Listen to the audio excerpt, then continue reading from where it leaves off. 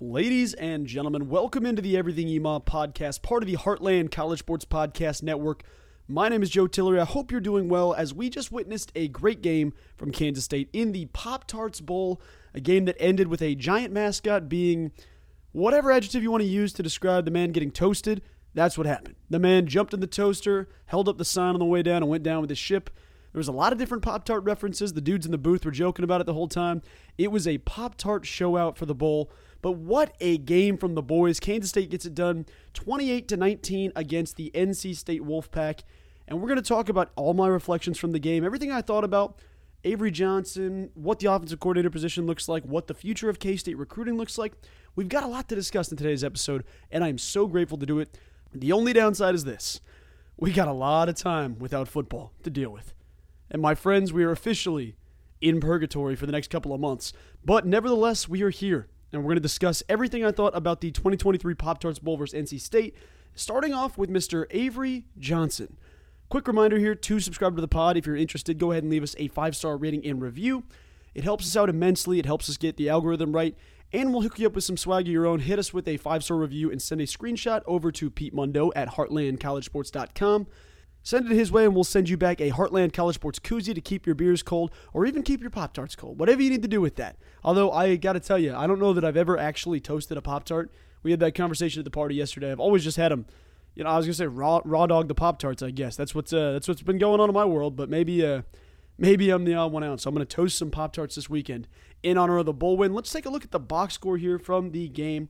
NC State, solid, but realistically, they looked like the outmatched team. They really did. I know that their quarterback had a big day, but outside of their quarterback, Brennan Armstrong, there wasn't really anyone that was that scary of a player, I think. I mean, Casey Concepcion, obviously there's a definite threat with that, but I don't know if there's anyone that I looked at the box score and said, oh, this guy, we got to watch out for this guy. Didn't really come out that way. So in the game, you held them to 19 points, no turnovers for K-State. That's a good day.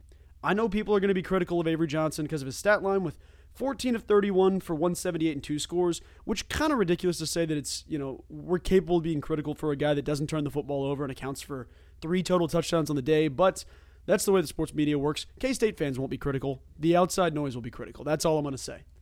That being said, that football is coming out of his hand hot. I mean, that thing is spiraling. There's a zip on the ball that I haven't seen in Manhattan for years. This dude is one of the most naturally gifted throwers of the football we've ever seen. Now, Will Howard was a great thrower. There's a lot of dudes in K-State history that can throw the ball well and deliver things on time. Avery Johnson has that Mahomes zip, that Josh Allen zip, that little extra, we got to get it there quick. Watch. Takes off out of the hand. I mean, that thing's growing wings on the way there. Avery Johnson goes 14 of 31. A lot of those incompletions did have to do with drops and then also just extending the play, throwing it out of bounds, taking the incompletion, living to fight another day, which honestly, I was so impressed by that. I know that saying oh, well, he threw it out of bounds or he took the incompletion, whatever, just throw it away. I know people aren't going to be thrilled with that. I actually was. I think a lot of times you see young guys go out there and just try to make every play sometimes. Sometimes you even see that at the pro level. With Avery Johnson, he wasn't trying to do too much. And that is the thing that you've seen happen at K-State a little bit with Will Howard at times, where Will Howard just tries to make the home run play when the check down's there. Or, hey, live to fight another down. And you saw Will mature in that and get to that point. But Avery steps in and looked good. I am so excited for the future of K-State football with Avery Johnson at the helm. He also added 7 carries for 71 yards and 1 touchdown, as well as this. This is an incredible stat before we keep going down the list. 0 sacks. Avery was not touched behind the line of scrimmage. That is a great job by the offensive line. Shout out to Coach Garrett Riley. Shout out to Cooper Beebe. Shout out to all those guys that came back for their final season. Coop now enters the draft. I know a couple of those guys will enter the draft, but Beebe's the one that's going to be looked at immediately in the first round. So excited to see what his career looks like here next. While Avery Johnson did take home the Pop-Tarts Bowl MVP award, because, let's be honest, MVP awards are quarterback awards. It is what it is. DJ Giddens is my MVP. I mean, granted, it's Avery, so it's Avery's debut. I'm going with Avery, but DJ was DJ in this game. This is the type of performance you needed from DJ Giddens. 28 carries, 151 yards, and a score on the ground, as well as through the air, 1 catch for 37 yards, and it was a score. A great pickup by Avery Johnson. We got to talk about that too. The 2 touchdown passes that Avery threw in this game were both checks at the line of scrimmage as a true freshman saying, nah, I see the coverage right here, we're doing this. Both went for touchdowns. So you had the beautiful timing route to Jace Brown down the sideline to his college roommate, which is pretty sick, as well as the quick little drop back out route, kind of pop route with DJ Giddens down the field. Love to see that, man. That maturity, the being confident in yourself to read the defense, be like, oh, they're doing this. This is what I'm doing. Like, I know it's a bowl game and it's not, whatever. There's not much more on the line outside of this, but it's exciting to see Avery already have that maturity. You watch for an entire year, and I do want to give credit to Will Howard for that as well, because that conversation that you have of, okay, they're going to do this, I know this, they're going to do this, this is where we're going. Him being able to do that, not just with Colin Klein, like having a first game OC in Garrett Riley, that's impressive to see what he was able to accomplish in this game. So huge shout out to Avery, huge shout out to DJ Giddens. That offensive line is incredible. Each one of those guys is going to be missed heavily. I mean, we've got good dudes behind them. There's a couple guys returning. I know Taylor Portier is returning. I forget who else off the top of my head. I know Carver Willis is back. There's a couple guys that have played in rotation. They had 7 guys coming in and out for the O-line this game, but it's exciting to see where it goes from here because these dudes all have the ability to continue to grow. Will anything change with the offensive coordinator spot? Likely, I assume not. I know that people might not be the happiest to hear that. I think that sometimes the internal hire things aren't the sexiest pick, but a lot of times they've worked. I know it's easy to say, no, you got to go someone else, bring somebody else in. They can't all be offensive coordinator. I got to be honest because I heard a lot of the negativity in the game saying, well, this, and this, blah, blah, blah. We don't need an internal hire. I got to be honest, guys, that felt like the exact same game Colin Klein would have called. Like, it was the same offense. It was the same scheme. It didn't really change anything. So, I don't know. Maybe having Colin Klein on the sidelines is more of a nostalgia factor for that. But it felt like a very similar game plan to that which we would have done. However, I love the fact that Avery didn't run as much. I know that people don't like that. It's not going to be that way always. There's going to be more design calls for, quarterback runs with Avery. When you have actual backup quarterbacks behind you that have been in the system, are able to play. Like, you had Jacob Knuth, who hasn't really played ever. I mean, guy has been on practice squad and kind of got thrust into the backup role after, multiple quarterbacks hit the portal. And then Max Marsh behind him. It just wasn't a game where you're going to force Avery to get outside the pocket, run, take shots, do whatever. He's really apprehensive to run in this game, and that's the biggest part. It's like, hey, we can't give this guy unnecessary hits. We got to take care of him, make sure we make it to this game, and move on to the next one. Don't worry about it. We'll figure it out in the offseason, but do not get yourself hurt. Like, we cannot do this in this game because the dudes behind you don't have really any college football experience. I mean, they do to an extent, but it's not a situation that we want to introduce after rehearsing with one guy as the starter and not having any experience with the backup. I know that happened to Texas A&M against Oklahoma State immediately. Their starting quarterback went out on the first play of the game, was carted off. So I know it's possible, but it's good to see them not forcing Avery to be Colin Klein, to be honest with you, to be perfectly honest. You don't want Avery having 17 carries a game. Like, I don't want to Tyler Shuck this. I don't want it to be a situation where he's our leading rusher. It's not the way to go sometimes. You're going to get guys banged up, and it's that Snyder 2.0 era. It's just not exactly where I want to go with that. So I was glad to see that. But guys, let's talk about Connor Riley. He's getting the job. Just prepare yourselves because he is getting the job. He's going to be Kansas State's next offensive coordinator, and honestly, I'm okay with it. I know that there's people out there that are like, well, that's not a sexy pick. He's an offensive line coach. Let's bring somebody else in. Can't be this guy. I think the best way to look at this, it's pretty simple. If you trust Chris Kleiman, if you trust Avery Johnson, if you trust their judgment, if that's the way they decide to go, and Riley's the dude for the job.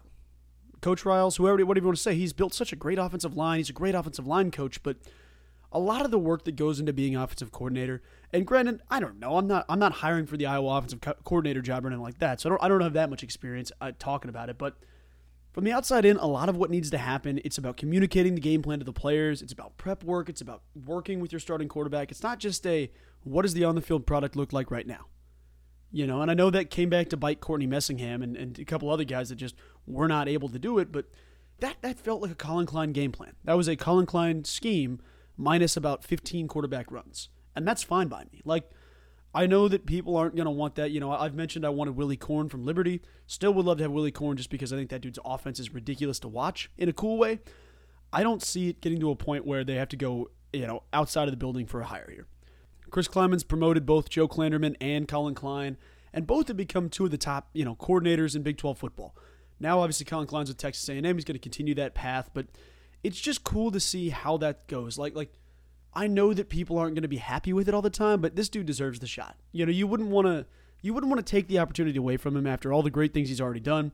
I personally don't have an issue with it, but there's also a lot of people that are smarter than me talking about the stats and the different things that he had to operate with. In this game, let's be serious. NC State's got a great defense. Yes, they were missing their All-ACC Player of the Year linebacker, but it was still a solid defense overall. Riley Gates, I believe he's with On3 now. He's a K-State alum. Riley tweeted out, Connor Riley had a first-time starting true freshman quarterback, the top pass catcher opting out, a receiver room that clearly needs improvement, one of 2 key running backs gone, and had to face a top 25 scoring defense and number 26 total defense overall. His offense scored 28 points, 8 more than NC State's average. He wasn't perfect, but some of the runs were too predictable, but people are painting it as he was awful because he's an offensive line coach, and that isn't sexy. That's what it comes down to. It's the name, it's the job, it's the title. People don't like it because you're not bringing in a whole different game plan, changing things over. Like, Chris Kleiman's already said it. He already said it. Basically what Kleiman said was, hey man, we're not going to go external when we already know how much success we've had in the last 2 or 3 seasons.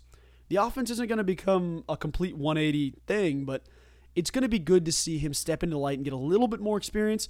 Now, could this be a situation where I'm completely wrong and they bring somebody else in? It could be. Maybe Coach Riley doesn't want the opportunity. I would doubt that personally, but I expect him to get the job. I do. So, I don't know. Say what you have to, do what you have to. I think he's a good man for the job, and it seems like the guys really want to be there. Like, you look at the offensive line, and that's not the only people, but the offensive line came back to give him the best opportunity at this interview, the on-the-field interview as offensive coordinator. All those guys came back and played their butts off because they're like, hey, we want to put this out there. We want to give him the shot that he gave us.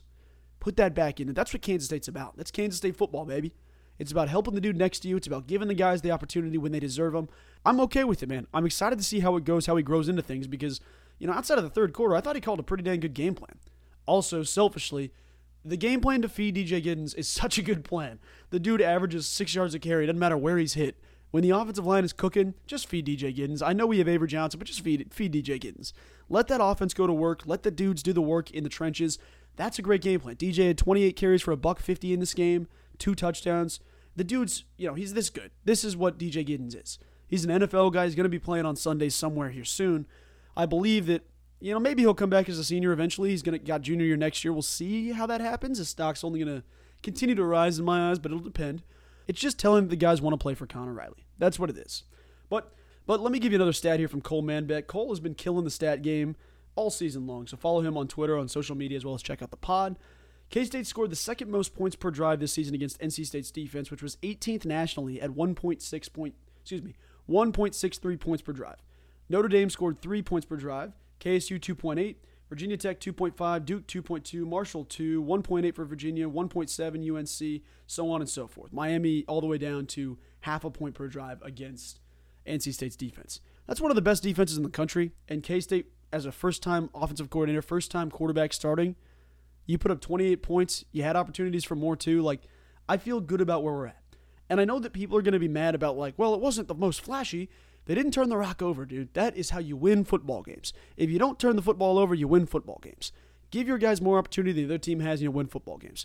This was the first game the entire season that NC State didn't force a turnover. They're third nationally in the country. Sorry, nationally in the country is kind of a double negative, but whatever. They're third nationally in turnovers forced per game. Or they didn't give up a single one, K-State held on to the rock. They took care of it.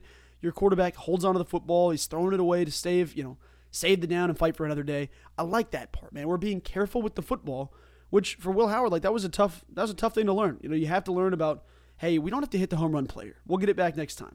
That's something you're going to continue to see with Kansas State football. So I love what I saw out there. I think one more thing I wanted to discuss was actually about the dudes that were contributing in this one. Sports in Kansas put out a great tweet that I want to mention here. The tweet reads this, and I'll tie it in here in a second, but just hear me out. Sports in Kansas put out a tweet last night that says, love to see the Kansas high schools have an impact in tonight's KSU Bowl win over number 18 NC State. Players from these Kansas schools saw action in tonight's game.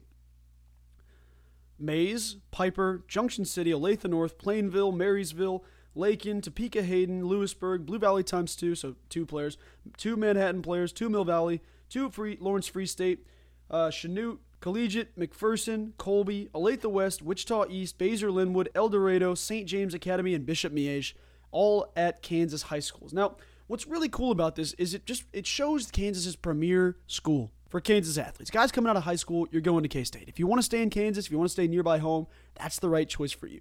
I know it won't always be that way, but in this case, guys, you're seeing people like Lincoln Cure trend to K-State. Andrew Babalola trend to K-State. Jaden Woods technically trend to K-State. I don't know if he'll stay in the state of Kansas, but technically he is. So I wanted to give you this. Looking through On3's recruiting rating for the class of 2025, You see multiple dudes from the state of Kansas, and you can use 247 as well, multiple dudes from the state of Kansas in the top 250. There's like 5 or 6 dudes in the top 250 out of the state of Kansas. That's pretty rare. You'll get the occasional guys that are, top 100 players, top 150 players, 4-star guys. In K-State will land them. Occasionally they go to Iowa, Nebraska. There's been a couple of rare occurrences where it's just out of state completely, but more than likely, Kansas athletes haven't really been at the level of where they're at now.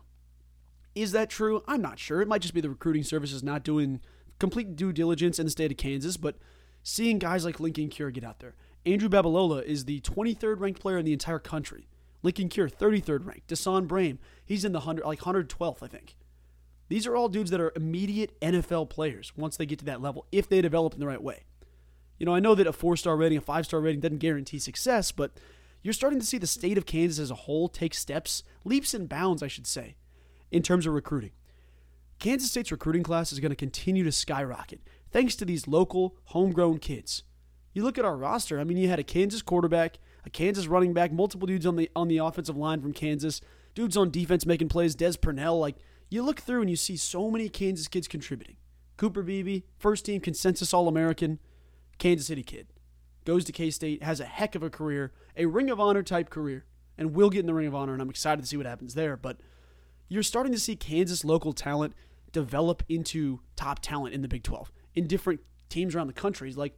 When you're looking at that, all that tells me is that Kansas State's going to continue to improve, because you look at this, you look at Chris Klieman. Hey, I can develop into a first-round draft pick. Doesn't matter what my ranking is. You did that with Felix Adudike-Uzama, a 2-star kid out of the Kansas City area that was just going to go to Mizzou as a student. Wasn't going to play football. Klieman slid him an offer late. The 2-star kid comes to K-State and turns into the best pass rusher in the Big 12, as well as one of the best pass rushers in the country. Guy getting triple-teamed by Alabama in the Sugar Bowl. That's what's crazy to see. Kansas State will continue to do that, but you're going to start with guys with higher ceilings. You're going to get the Avery Johnsons, the Lincoln Cures, the Andrew Babalolas. We'll see what happens. I don't know if we'll land any of those guys, really, but it's exciting to see the time that we're entering as a college, as a program in the Big 12, and I know that technically the season just wrapped up, but boy, I'm hungry for more. I am hungry for more football, and I cannot wait to talk even more next week on the Everything EMA podcast. Thank you guys so much for listening. Be sure and share on socials if you like the episode, and give us a follow over at Heartland College Sports. We appreciate you each and every day. Thank you so much for listening. I hope you have a wonderful rest of your day. Go Cats.